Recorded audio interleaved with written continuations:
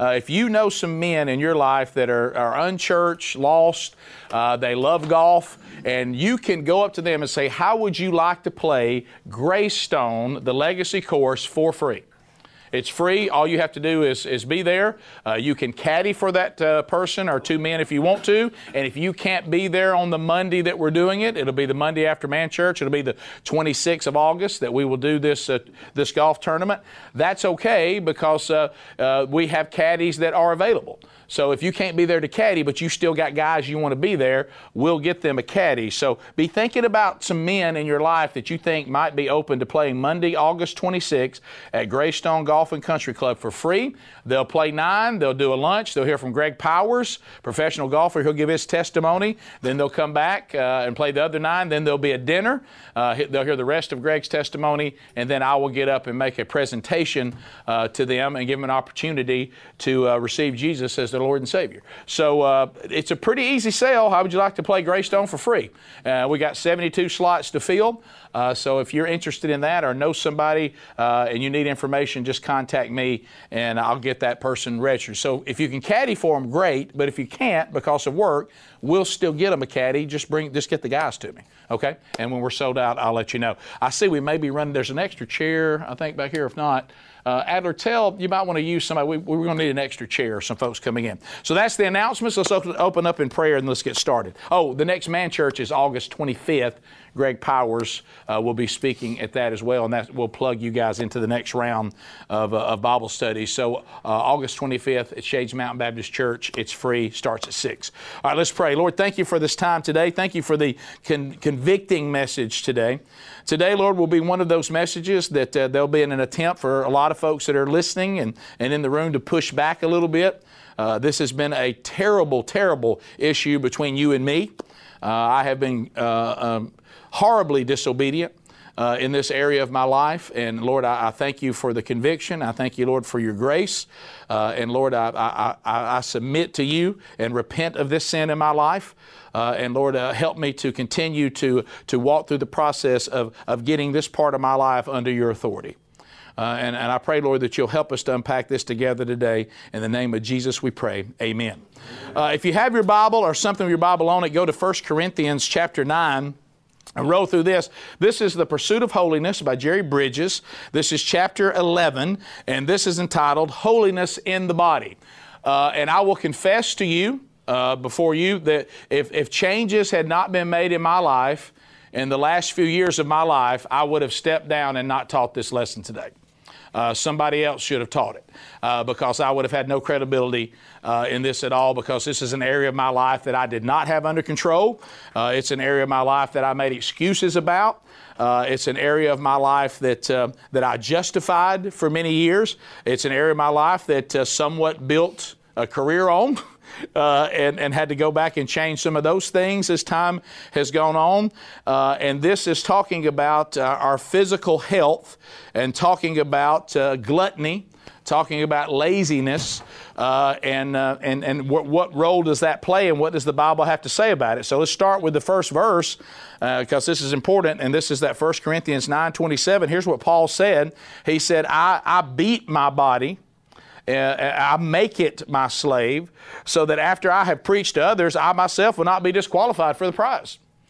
So Paul says it's so important about my physical health and me controlling the physical urges of my body. It's so important that if I do not get this under control, eventually I'll disqualify myself to stand up and preach. Now, I will tell you this. I know a man that I have great respect for, and I'm going to leave some names out of this. Adrian Rogers, I probably have as much respect for him as a man of God as anybody who's ever been created. I think this is one of those moments where God said, I will now create the perfect preacher.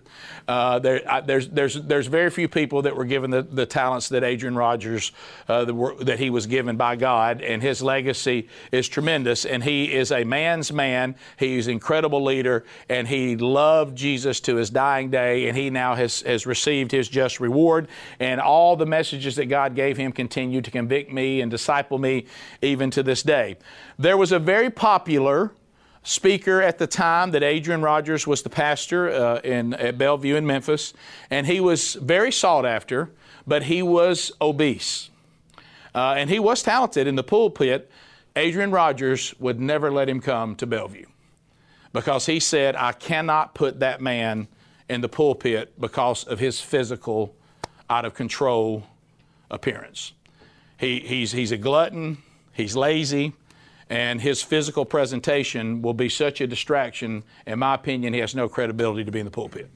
And he was as popular and sought after as any speaker that you've ever known at the time, but Adrian Rogers would not have him come to the church because he didn't think that he could be trusted with the responsibility and could stand up there as a witness physically for the kingdom. Now, some of you, like me, are probably saying, oh no, this is going to be difficult today, and I'm going to tell you it is. But I think one of the things that we have to decide is on anything in our life, and today you'll see me, I will take the biggest beating on this because this is an area of my life that I think lasted the longest. Now, certainly I have not arrived. My sanctification will continue to my earthly death, the return of Jesus. But this was an area of my life that I said, I will deal with everything in my life except this. I'm going to continue to justify this somehow because I don't want to stop pleasuring myself when it comes to overeating. I do not want to go back. I remember a lot of us in here played football, and not everybody, and that didn't make you more a man or less a man. Football can be used to advance the kingdom of God. If you didn't use it to advance the kingdom of God, you're not a man. I don't care how hard it was or how mean you were or how physical you were. If you're not a man of God, you're not a man. And so it's not about that, but I was one of these guys. When I left football, I said, sadly, and made one of the few commitments of my life, I will never work out like that again. And I didn't. And I ballooned to over 300 pounds and then mocked it and made fun of it and thought it was cute. And even based some of the funny stuff we've done on the show about it. And the Lord started convicting me that this is not a weakness, this is not funny, this is sin. And one of the things that Adrian Rogers also said was, any sin that Satan can convince you to laugh at, you'll never take serious again. And I did not take this serious, and I tried to justify it, and I went through a time where I started making some progress, and then my youngest son went to heaven. I'm not using that as an excuse, but the Lord is so gracious, and the Lord is so merciful. If you go and look at the memorial service of YouTube of me speaking at Bronner's memorial service, you will see me in pretty good condition. Because I'd come under conviction about it, and I'd lost weight, and I started working on it. But when I went into my period of grief, I was so dependent on the Lord that I began to justify, though, again, to soothe myself with overeating and soothe myself with indulgence, overindulgence in food. It's always been a problem with me, just like a drug addict. It's always been a problem for me. And so, and the Lord kind of let that go for a time period to get me back on my feet. And I became so weak that He became strong. And then about the time that He started using this now as the new part of the ministry, the Holy Spirit came back around and said, hey, we got to deal with this again now. You're letting yourself go. And you cannot be a leader of men at 300-something pounds. Now, I'm not talking about people, nor is the Bible, of people who have medication problems, have things that honestly in their lifestyle, they're not gluttonous, but they still have an appearance of being overweight, maybe something tied to sickness or medications. That's not what it's talking about. But all of us have to be real, no matter what we physically look like today, on whether or not in our life we overindulge with a gluttonous, sinful attitude when it comes to consumption of food. Are we eating to live, or are we living to eat? And I will tell you that I was the latter and have been most of my life. I have been in sin, and I was gluttonous, and I was the same guy when people would start trying to bring it up. I say, well, gluttony, that's talking about things more than just eating. And that is correct, and we'll get into some of that today, but it's also talking about eating. If that food is that important to me, it's sinful. And when I get to the point that I've been satisfied and now I'm just eating, one of the things people have never understood about fat people is you can stop our appetite all you want to. If I only ate when I was hungry, I never would have been fat. I never got a milkshake because I was hungry. I never ate the third helping of fried chicken and mashed potatoes because I was hungry. I was eating because I liked the taste, and I was overindulging, and it was sensuality. It was a sensual experience that fed my physical, sinful side, my flesh. It was all flesh. And until you get to the point you're ready to admit that, nothing's ever going to change. But remember what Corrie ten Boom said. Jesus Christ did not go to the cross for excuses. He went to the cross for repentance. And until you're ready to call sin, sin, you will not be repentant. And if you're not repentant, you're not forgiven. And so I spent most of my life not being repentant about this. So true holiness, and Jerry makes no bones about it, true holiness includes control over our physical bodies and our appetites, period. Period. Because if you don't have control of anything in your life, it's going to be possible that you won't have control of everything. If you don't have control of everything, you can lose control on anything. That's a better way to put it. So he says, if we are to pursue holiness, we must recognize that our bodies are temples of the Holy Spirit and that we are to glorify God with them. Our bodies are to glorify God. That's the reason why when you saw Paul talking about sexual sin, he went in and said, hey, this is another level. Now this is a sin that you're committing with the body, where now the Holy Spirit resides, and you're going to take your physical body and you're going to unite that with a prostitute? You're going to take Jesus and unite him with a prostitute? He said all other sins happen outside the body, but these sins that happen to the body are another level, because that's where the Holy Spirit resides. That's where the Spirit is housed for now until that body dies. And I know another friend of mine, and I didn't get his permission to use this, so I won't, but he has been very, very effective. I think he would have let me, but I didn't ask him, so I'm not going to do it without asking him. He's been extremely effective for the kingdom, continues to be effective for the kingdom. And when he sat down to answer his call as an evangelist, he was way overweight.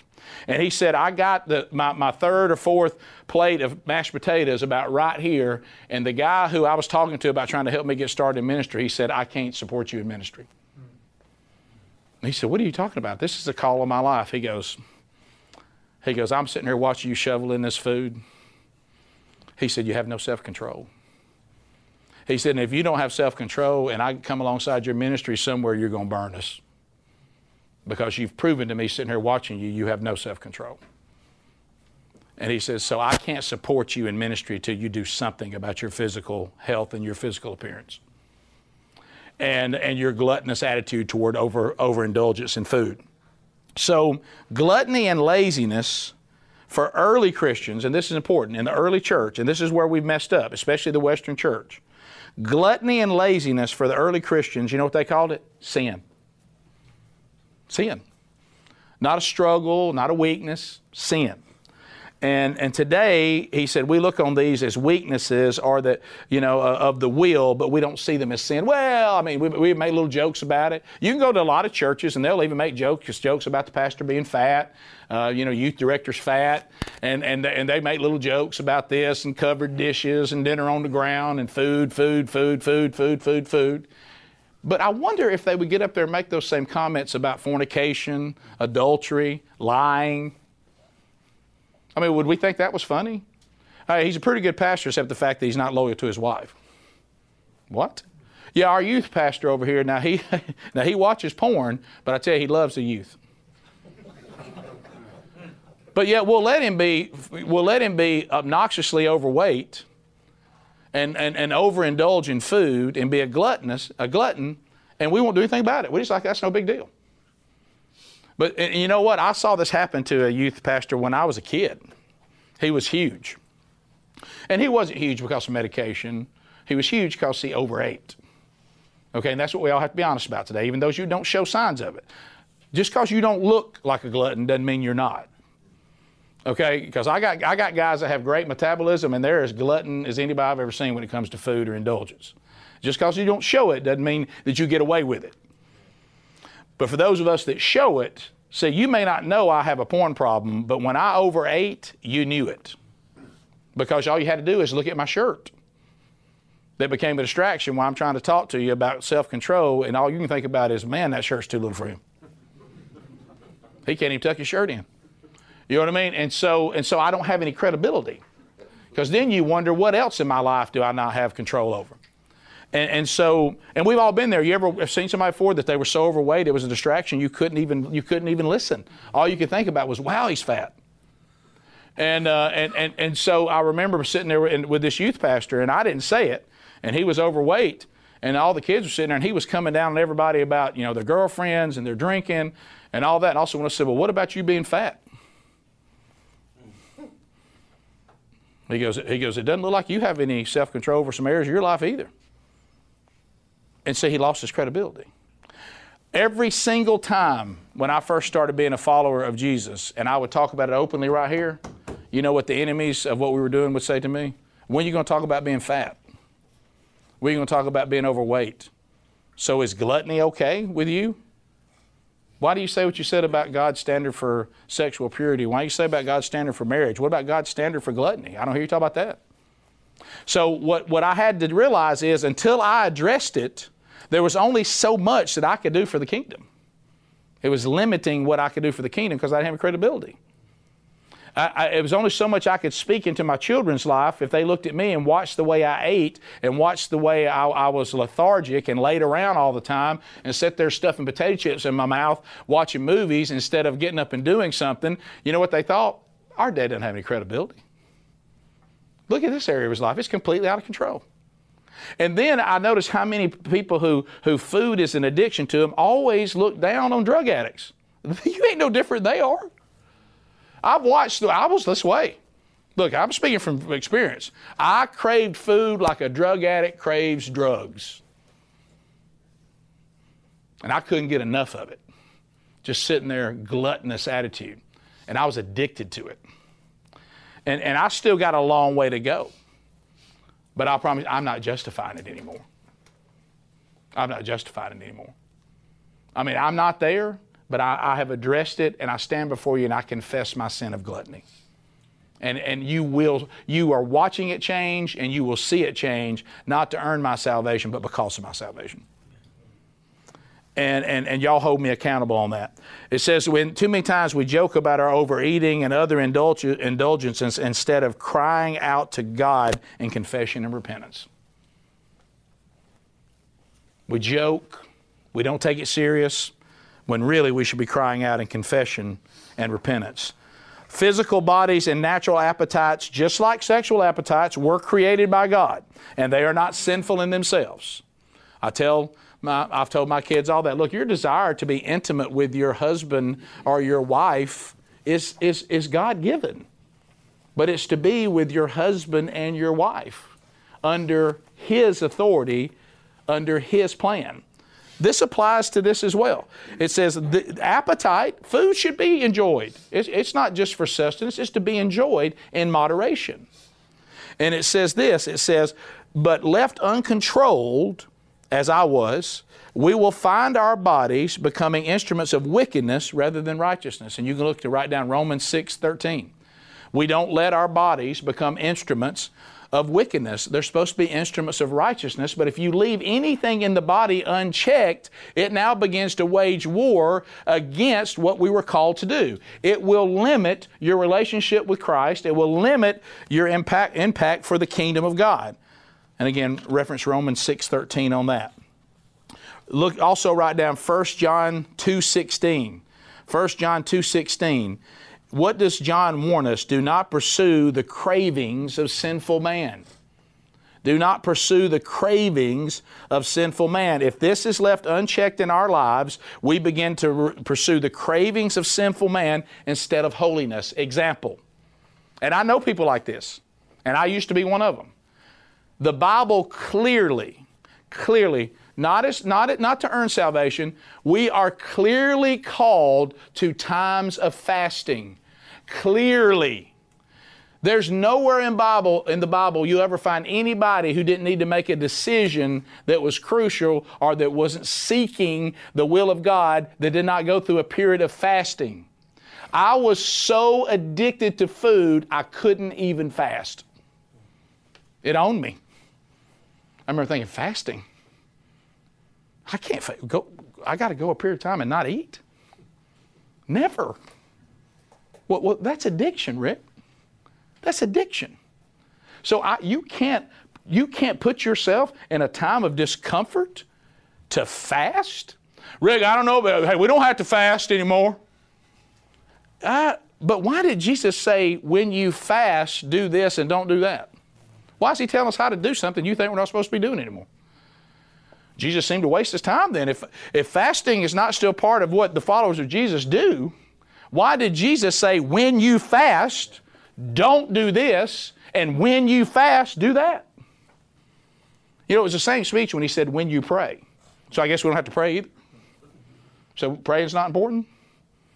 Jesus spent a lot of time instructing us on how to fast and not fast if we're not supposed to fast. Now, I'm not talking about legalistic. I'm not talking about a code of conduct. I'm saying out of obedience, everybody who had an intimate relationship with God, when they were seeking something or going through something, they fasted. But if you're overindulgent in food, you can't fast. You can't do it. I remember the first time that I actually fasted for any period of time, I thought, okay, no wonder they tell you. I kept wondering, how does this work? I'll tell you how it works. Every time you get hungry, think about Jesus. I thought about Jesus an awful lot. An awful lot. How about it transformed me? You know why? Because I gave up something that I loved. I gave up an idol. And when I gave up an idol, I noticed that pushed me to Jesus. Amen. Guys, this is real serious. And honestly, the church culture in America doesn't take it serious. I didn't take it serious. And let me look at me. I want to say to you again, I was wrong. I have led you incorrectly in this period of my life too many times. And it will no longer go on. I do not want to do physical exercise at all. And one of the things then I got corrected on that. I said, Lord, how hard are you going to be? You know, so nobody teaches like the Lord. You know, he says, I discipline those that I love. He really loves me right now. Okay? Because you know what he said? I start working out. So what? So I could eat more. And God said, hey, you're missing the whole workout thing. Okay? This is not the motivation to work out so you can eat more bad things and it won't affect you as bad. You know what I found out? And y'all know this, especially at 54. You can't outwork bad eating. You can't.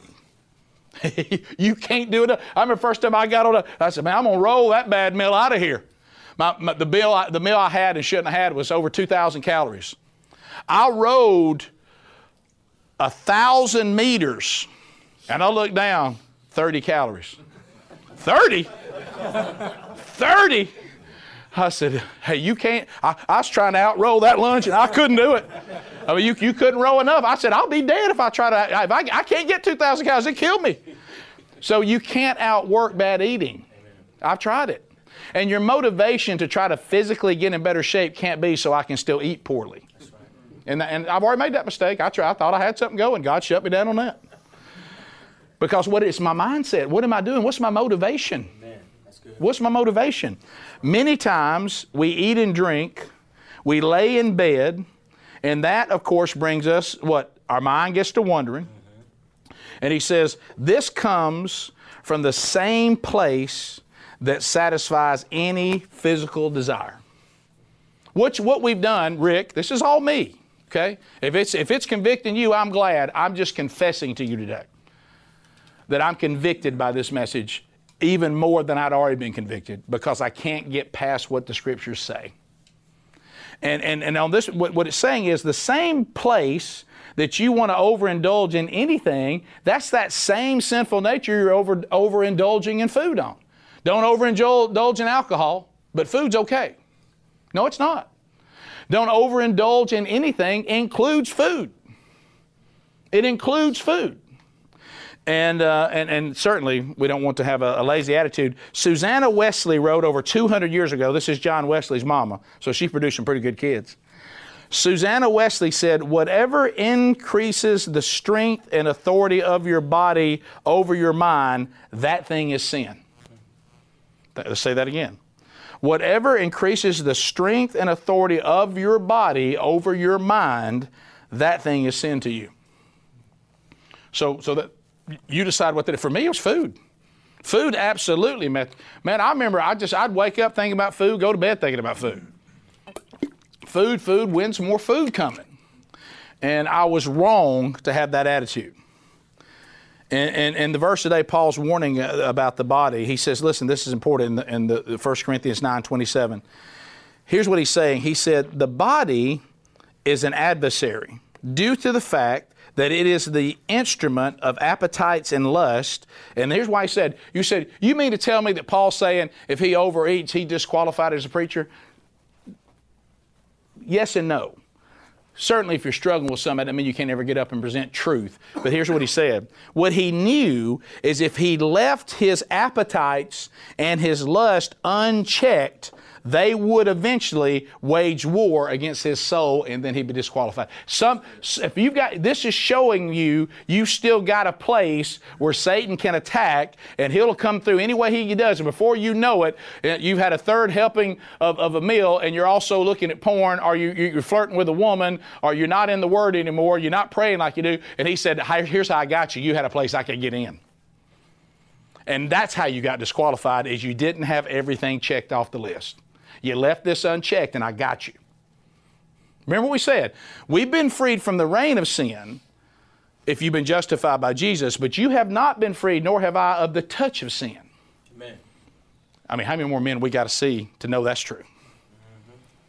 To know that's true. And you know what? He may not take you out of heaven, but you know what he'll do? He'll take you out of taking anybody else to heaven. Think about how many men used to be used to point people to Jesus that have no credibility anymore. Now, does that mean they're unforgiven? I don't know their repentance, and I'm not their judge. But can I tell you that their credibility has been damaged and they're not as effective? Yes. Amen. They can no longer be given the responsibility they once had because they can't be trusted like they once could. You say, Rick, that's not fair, but it's reality.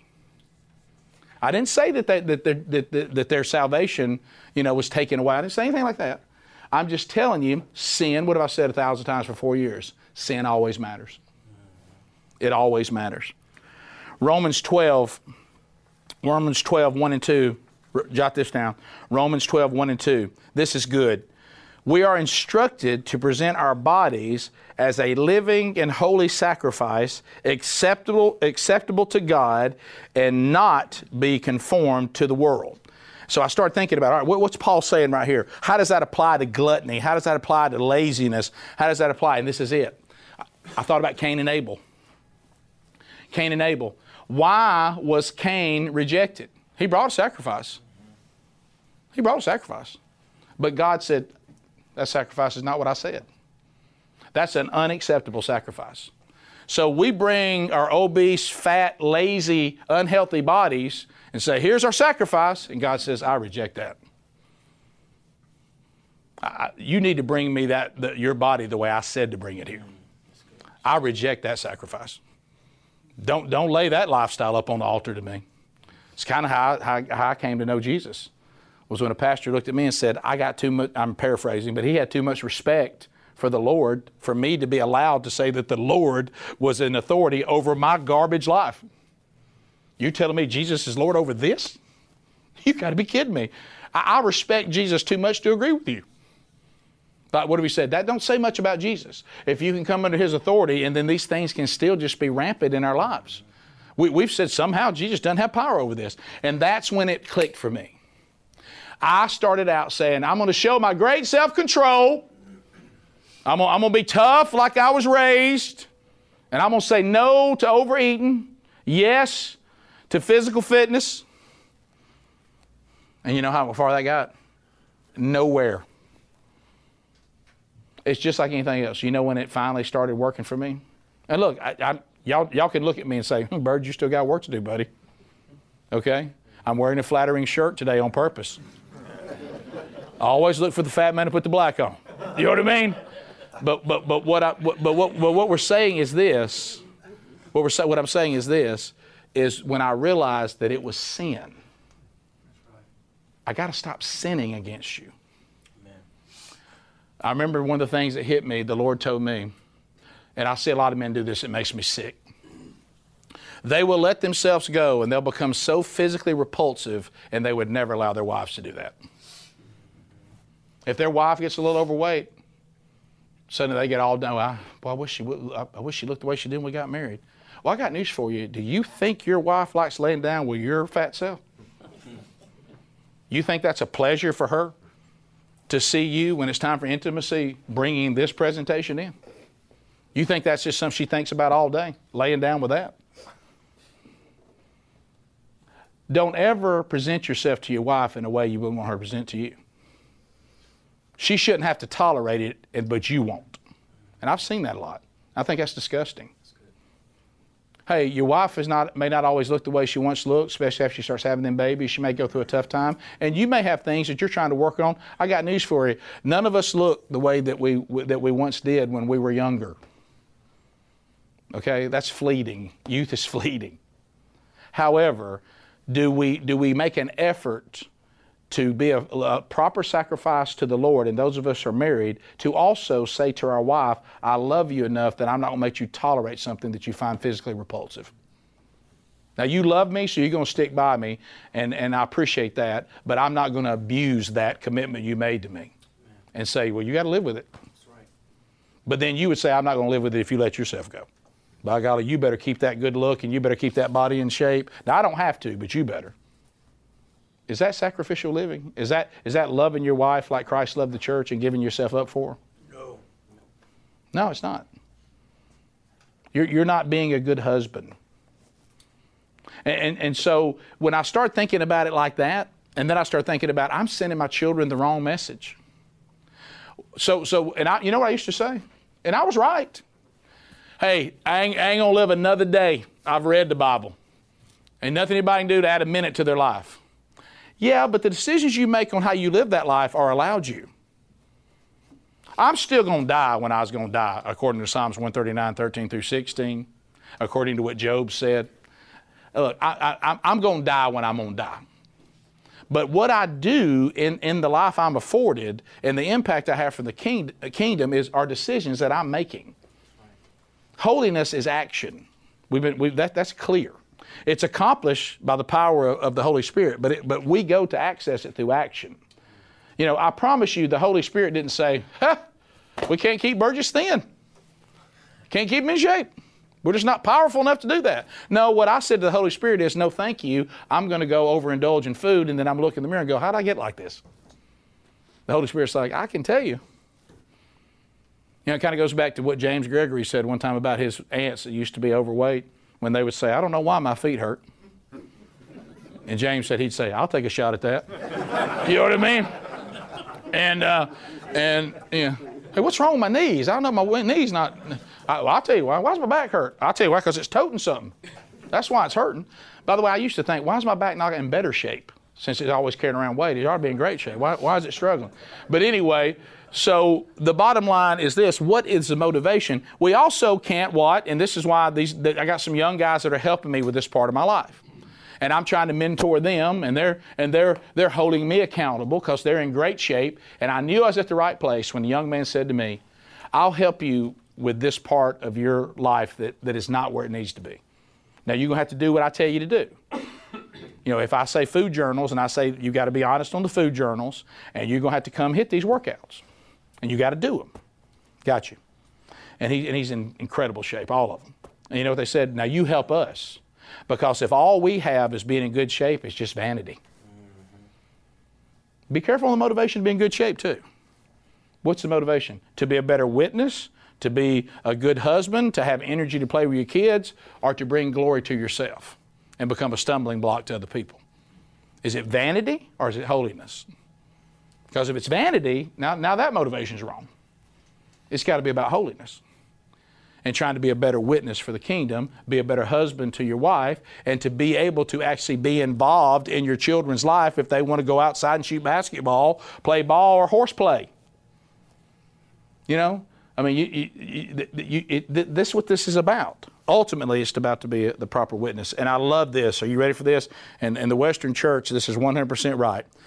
Jerry Bridges doubles down. Quite possibly, there is no greater conformity to the world among evangelical Christians today than the way in which we, instead of presenting our bodies as holy sacrifices, pamper and indulge them in defiance of our better judgment and our Christian purpose in life. He said he doesn't think, and if there's an area with evangelicals where we are conforming to the world, it's right here. We pamper our bodies, we indulge our bodies, and we have no real commitment to presenting them as holy sacrifices to the Lord to be effective for the kingdom. This is the place we conform to the world the most. I'd have a hard time arguing with that, because I got news for you. It's one of the last things I'm addressing. That may have been I had so many things I had to address, I couldn't get this one in line. Can I tell you why that I addressed it last? Because I loved it most. I justified it the most. That's why it's getting addressed toward the end, is I've justified it for so very long. I always found some way to not take it serious until the Lord had had enough. Now again, some people are gluttons without showing it physically. Some of you just have good metabolism, but you live a gluttonous lifestyle. And it says there are those of us who can eat what we please without gaining weight, and we may be more guilty of gluttony and indulging the appetites of the body than the person who struggles often with failure to control his or her appetite for food. On the other hand, the overweight person should not excuse their failure. We should all examine ourselves to ask whether we eat or drink to the glory of God, recognizing that our bodies are the temples of the Holy Spirit. So keep in mind, just because we can't see it doesn't mean you're not a glutton. You may just have good metabolism. By the way, I hate you. I hate all of you with good metabolism. I have a friend of mine that never puts on an ounce, and I hate him. And he can eat whatever he wants to, but that doesn't mean that he should. He doesn't get a pass to overeat just because it doesn't show on him the way it does on me. And I was looking at 1 Corinthians in verse 10 that he's talking about 31. Listen to this, 1 Corinthians 10:31. So whether you eat or drink or whatever you do, do all to the glory of God. Wow. So if I'm eating and drinking, that's got something to do with me glorifying God? Yeah, of course it does. Because what we say, even those of you that get into the debate about consumption of alcohol, there's nobody in this room, nobody watching this video, nobody listening to this audio, not one human being can biblically justify drunkenness. Not one. You can't do it. Drunkenness is sin. Drunkenness is sin. Drunkenness is sin. The it makes the list of those who will not inherit the kingdom of God. Drunkards. So why do we think then, you'll argue about this, everything in moderation, but then to food, we say, now we can be drunks with food. That's fine. No, that's gluttony.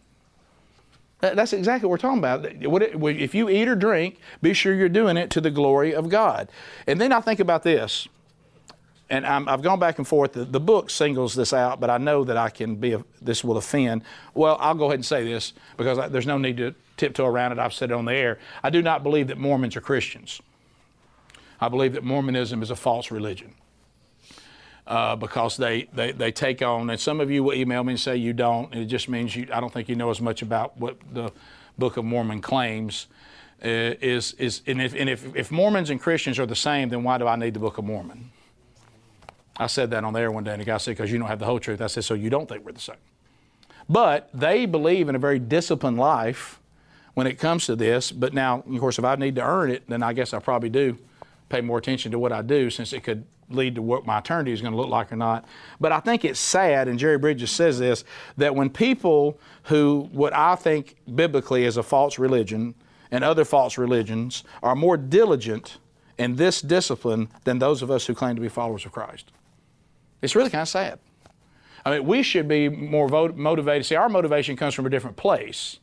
You know, Jesus didn't say, I'm here so I can give you a bunch of do's and don'ts. I'm here to say done. All I've done is show you that you'll never accomplish it, so I have to fulfill all righteousness, and I will. But now our disciplines and our holiness and our comes from obedience, not from legalism, not from a code of conduct. You said to present ourselves as a proper sacrifice to your kingdom. You said for us not to be gluttons. You said it will make us we're more effective for the kingdom when we live out the proper witness. Now, and so what we're saying is, we are doing this, Jesus, because we love you. Because you said, those who love me do what I say. Jesus said, if you wonder, there's a lot of people talking about me. They're casting out demons they claim in my name. They're doing mighty works in my name, Matthew 7. But only those that do the will of my Father are the real deal. John 14, those who love me do what I say. Those who don't. So this is an area that he says, the Bible says, to beat our body into submission, to not give into the flesh, and to not be gluttons. Right? And so, now let me be clear. This is all about lifestyle. This is when you get legalistic about it, when you become a holy BMI. The BMI was created in the pits of hell. The BMI says I should weigh about $175. That ain't never going to happen. Okay?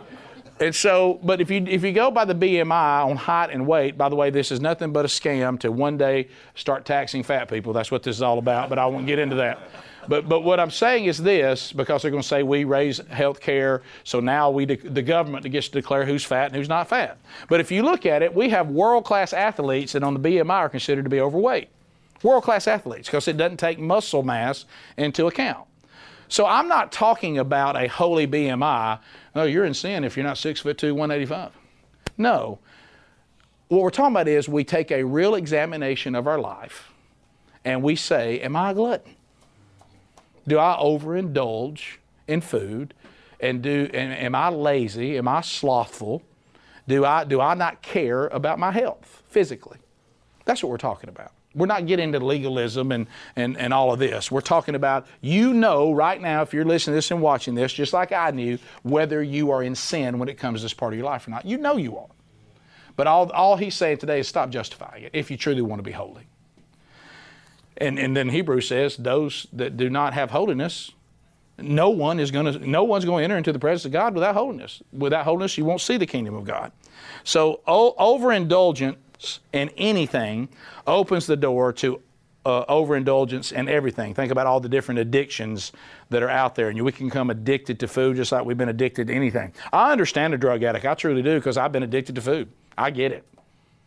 I get it. I do. Thomas Boston said this, they that would keep themselves pure must have their bodies in subjection, and they may require, in some cases, I love this, a holy violence. That's why he said, Paul's saying, I beat my body into submission. Sometimes, to get your body to do what it needs to do on the authority of Christ, there has to be a holy violence. It's not a mild we'll see. Well, I need to do better. How many years you think I said I need to do better? So many years. But until the day that God says, so you're just going to defiantly being sin, to the Holy Spirit said, how much longer are you going to justify this? I need to do something. Do something. I mean, can I tell you what the hardest part for me when I'm dealing with the health, physical, and look, I'm still going to die. Okay, this is about being a better witness and having more impact for the kingdom, period. Being a better husband, being a better father. That's all it's about. Honestly, if it was left up to me, I wouldn't care. I can remember saying that. What's my motivation? I mean, I got a good job. My job doesn't require, my job even makes fun of the fact of weight, so I got no problem there. I'm on the radio. My wife is beautiful. What am I trying to get some beautiful wife? Got that. I got kids. What's my motivation? How sinful of an attitude is that? So everybody just has to tolerate you. Yeah. That's sin. So you will not address this in your life. Nope, you're going to justify it. And until that garbage stopped. But you know what the hardest thing is? Like today, I'm sitting here right now, I'm going to work out today, but I don't want to. The hardest thing for me today is to actually keep the commitment and go and do something. And when it's over, like I've told you a million times, I'll sit in my truck and say, thank the Lord I did that. Man, I'm glad I did that. But the hardest part is actually doing it. Man, I need to get on the diet. The diet can be difficult, but what's the hardest thing? Starting it. And then if you mess up, remember we said throughout this whole thing of holiness, failure does not make you, to fail does not make you a failure. There are days still that I go, man, it got away from me today. But I don't go, well, I guess this is just never going to be over. The next day, it's not that way. The next day, boom, back to the regiment. That applies to anything in the pursuit of holiness or anything in your life. Just because you messed up one time, when it becomes sinful is when you say, I don't care that I mess up, this is who I am. To fail does not mean you're a failure. If so, then Paul was a failure. Peter was a failure. David was a failure. They certainly failed, but they didn't justify it. When they finally repented is when things changed. Remember, he didn't die for excuses, he died for repentance.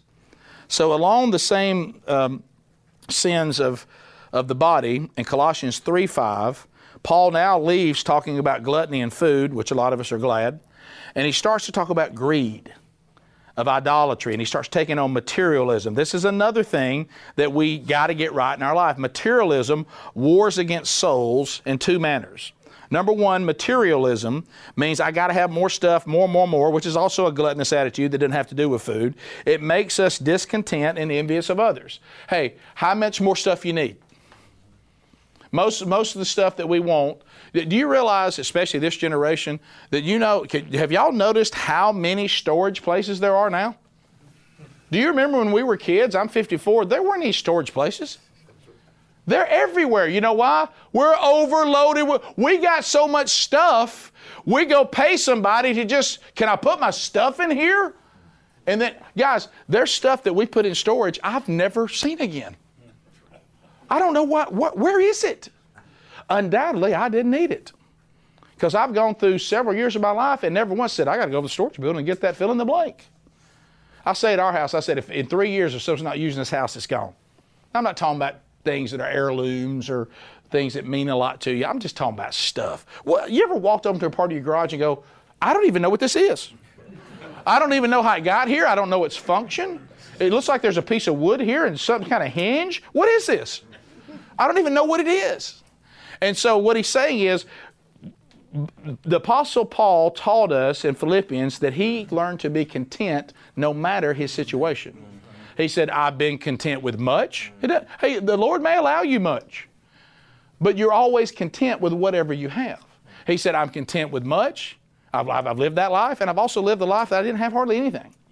And I was just as content with that. So see, this again, just like I said, just because somebody's lean doesn't mean they're not a glutton. And you remember we talked about this in Dallas Willard's The Spirit of the Disciplines, which some of y'all are ready to get rid of me over. That was a very difficult study. And Wingo made the mistake of teaching at his church, and they nearly ran him out of the church. But one of the things that he said, didn't he? One of the things that he said was some of the most greedy people he ever met are poor. There's nothing, that's not some, oh, that person's poor, they must love Jesus. No, poor people, sometimes some of the worst people you'll ever meet.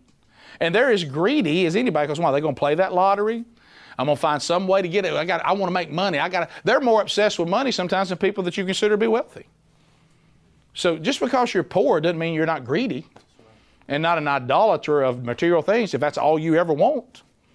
So it's not about that. It's about the mindset. The other thing that materialism does to us, it leads us to pamper and indulge our bodies so that we become soft and lazy. And when we start to become soft and lazy physically, guess where else we become soft and lazy? Spiritually. That's good.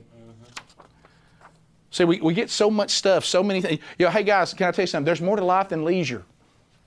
Is there anything wrong with leisure? No. Again, as long as it's not overindulged in.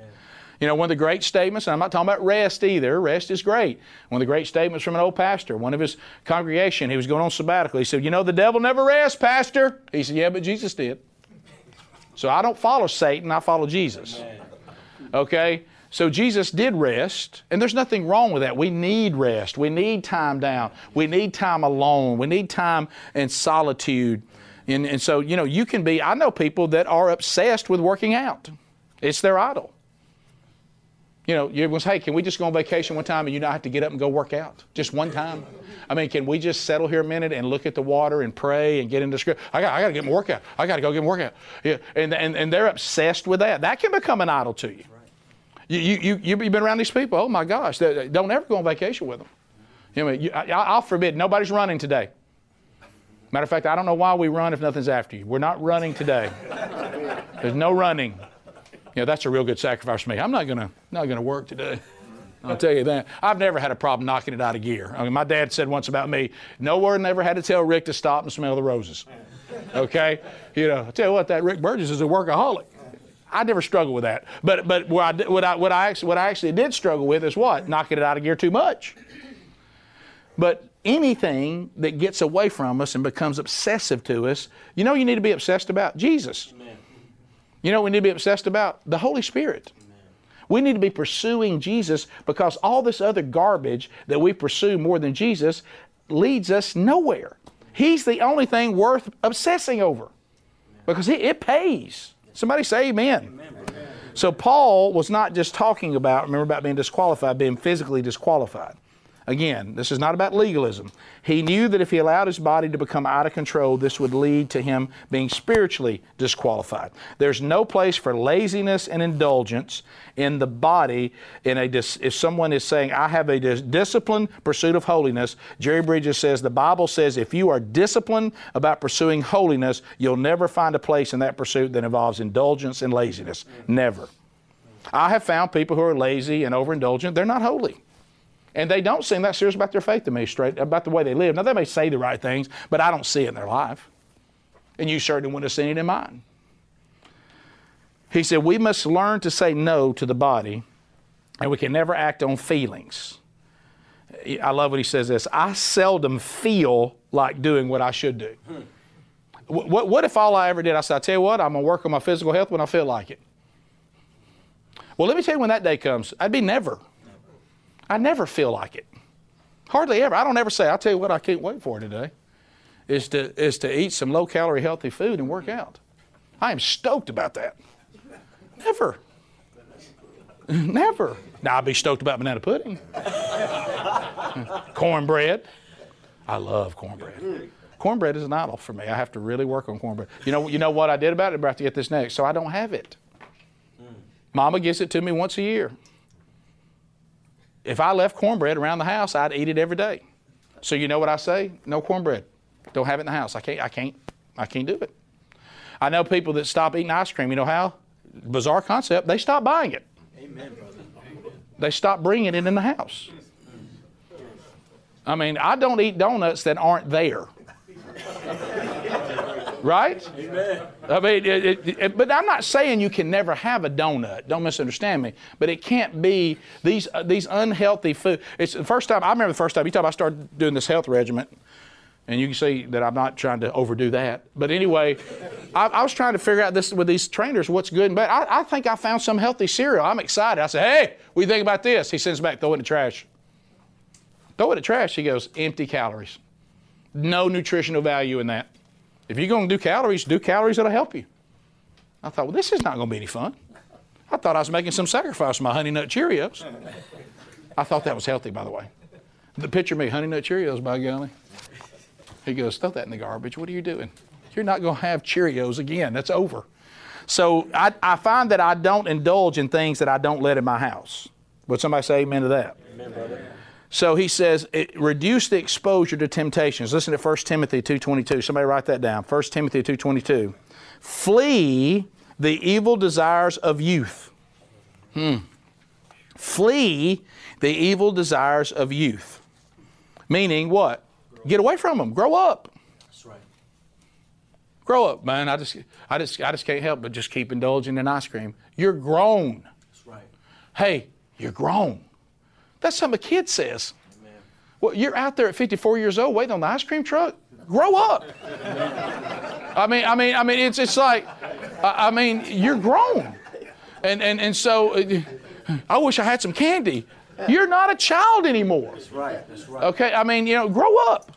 And so he says, flee the evil desires of youth. Romans 13:14.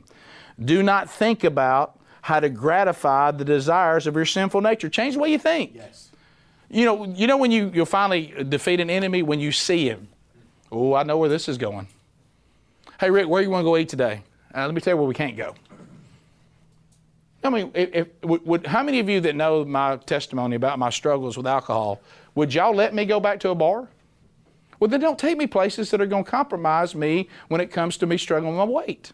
Don't take me there. I mean, if I came up to you and said, hey, what do you think about let's get a cold one today? You'd go, what, have you lost your mind? Well, help me and have that same attitude when I say, well, we're going to eat today, and you say, I'll tell you where we're not going to eat. Because you told me to hold you accountable. So we're not going to do that. That ain't going to help me. Y'all help me. If you love me, you know? So he says, so don't even think about gratifying the desires. Again, how many times have we said the worst plan ever about sin, and it will include this, is your game plan to be, we'll see. I'm going over here to the donuts and the candy and the banana pudding and the sweet tea, and I'm just going to see what happens. I can tell you what's going to happen. I'll tell you what's going to happen. I'm going to be all up in it eventually because I think, well, let me tear just a piece of that off. I'll just take a little bite of that. One time, I actually started, one of the processes, we started doing, we worked on a little bit here, smelling it. I'm going to smell that and throw it away. I just want to smell it. Hey, you think you got a problem when you're smelling food, you got a problem. Okay? And so I had to realize that, Rick, I think we can persevere through you not smelling it today. I love Proverbs 27:12. The prudent, ooh, this is good. We're going to end on this. This is good. This is really, really good. Proverbs has really got a lot of wisdom. Proverbs 27:12. The prudent sees danger and takes refuge, but the simple keep going and suffer for it. Amen. What do the prudent do? They see danger and they get away from it. He said, but the idiots pay no attention to it and go right at it, and they suffer for it. The prudent sees danger and takes refuge. Where do we take refuge? Who the Bible says our refuge? Where do we take refuge? In the Lord. You are my refuge. Hey, you are my refuge. Hey, when you're struggling, guys, you struggling ladies, whoever's watching this, take refuge in Jesus. I have found that I have never continued to sin when I start praying. Amen, brother. Who's with me? Amen, brother. Hey, I'm in a bind. I don't like where my mind's going right now. I don't like what I'm around. I don't like where I'm headed. Lord Jesus, let me just right now, I take refuge in you. Somebody say yes. Yes, Lord. Remember what I said? One of the things that's helped me a lot, because I know I'm an idiot, and I know how difficult the enemy of my flesh is. Protect me from my biggest enemy today, Lord, me. Yes. I'm a problem. Everywhere I go, there I am. You know what I mean? And so what I've learned to do is to just, I figuratively in my mind, some of y'all have heard me, I've already told you this, let's do it again. I physically wrap my arms around the waist of Jesus. I picture him standing there, and I just bury my head up in his chest, and I say, please don't let me walk away from me. I got to hang on to you because I'm going to fail if I don't. Amen. So you give me victory. Yes, Lord. That's it. Take refuge. He said, what the prudent say, I see this danger, let me go take refuge. You know what I'm capable of, guys?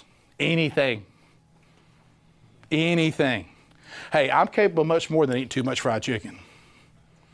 But if you see me eating too much fried chicken, that means I've given in to something, and I might give in to anything. This is not legalism. This is strategy. God expects us to assume our responsibility for keeping the sinful desires of our body under control. But here's what we love. But He provides the power. Amen. Remember, let's not ever get Philippians 4:13 wrong again. I can endure all things because of Christ who gives me the strength to do it. There's nothing that can defeat Jesus. So whatever I'm facing, if I get defeated by it, it's not because of the lack of Jesus' ability to give me power over it. I can endure anything. I can lose the weight because of Jesus who gives me the ability to do it. I can stay away from that woman because of Jesus who gives me the strength to do it. I can stop drinking that alcohol because of Jesus who gives me the strength not to do it. I can stop doing the drugs because of Jesus who gives me the power to do it. I can stop being materialistic because of Jesus who gives me a new perspective. Amen. I can stop being lazy and doing nothing for the kingdom because Jesus inspires me to do so and then gives me the power to accomplish it. Amen. Man, it's a one-step program. What's the program? Jesus. Amen. Jesus. Thank you, Lord. Anything I indulge in is something that I still love more than Jesus. Let's pray. Lord, thank you for today. Wow. Thank you so much for this time together. I pray, Lord, I pray for all of us. Forgive me, Lord, for my wretched sin. I stood and confessed in front of all these people today that I struggled with the sin of gluttony. And I struggled with the sin of laziness and self-indulgence. And Lord, I repent of that sin. And I have more people now today than I've ever had to hold me accountable on this sin. And I pray, Lord, that you'll let them just bear down on me. Because let them love me enough to just call me out if they see me drifting on this anymore. Lord, I do not want to be disqualified. I pray that you'll continue, Lord, to give me the conviction when I'm wrong and the affirmation when we're right. And we cling to you and know that because of you, we can endure anything. There's those right now, Lord, though, that don't know you. They don't have access to that power. You said if they'll just repent of their sin and believe in their heart and confess with their mouth that you are Lord, that you're drawing them to you, that if they'll just submit to you drawing them in, that they'll be saved. I pray if there's anybody right now that doesn't know you, that they'll just say, Lord, I just heard this today and I applied it to whatever needed to be applied to. And I repent of that sin and I ask for forgiveness and I submit to your authority in everything. Lord, I sit somewhere across this broadcast today or maybe in this room, there's people that are making decisions today involving you they needed to make. I know I have. I pray, Lord, you'll honor those decisions. In the name of Jesus, we pray, amen. If you have any questions, if there's any way we can help you, rick@rickandbubba.com. I'm here for you. Thanks for being with us today. Hey, this is Rick, and that concludes this week's Bible study. Thank you so much for being with us. If you'd like to go back and hear other Bible studies, or maybe some that you've missed even in this series, you can find them by clicking the media button at burgessministries.com.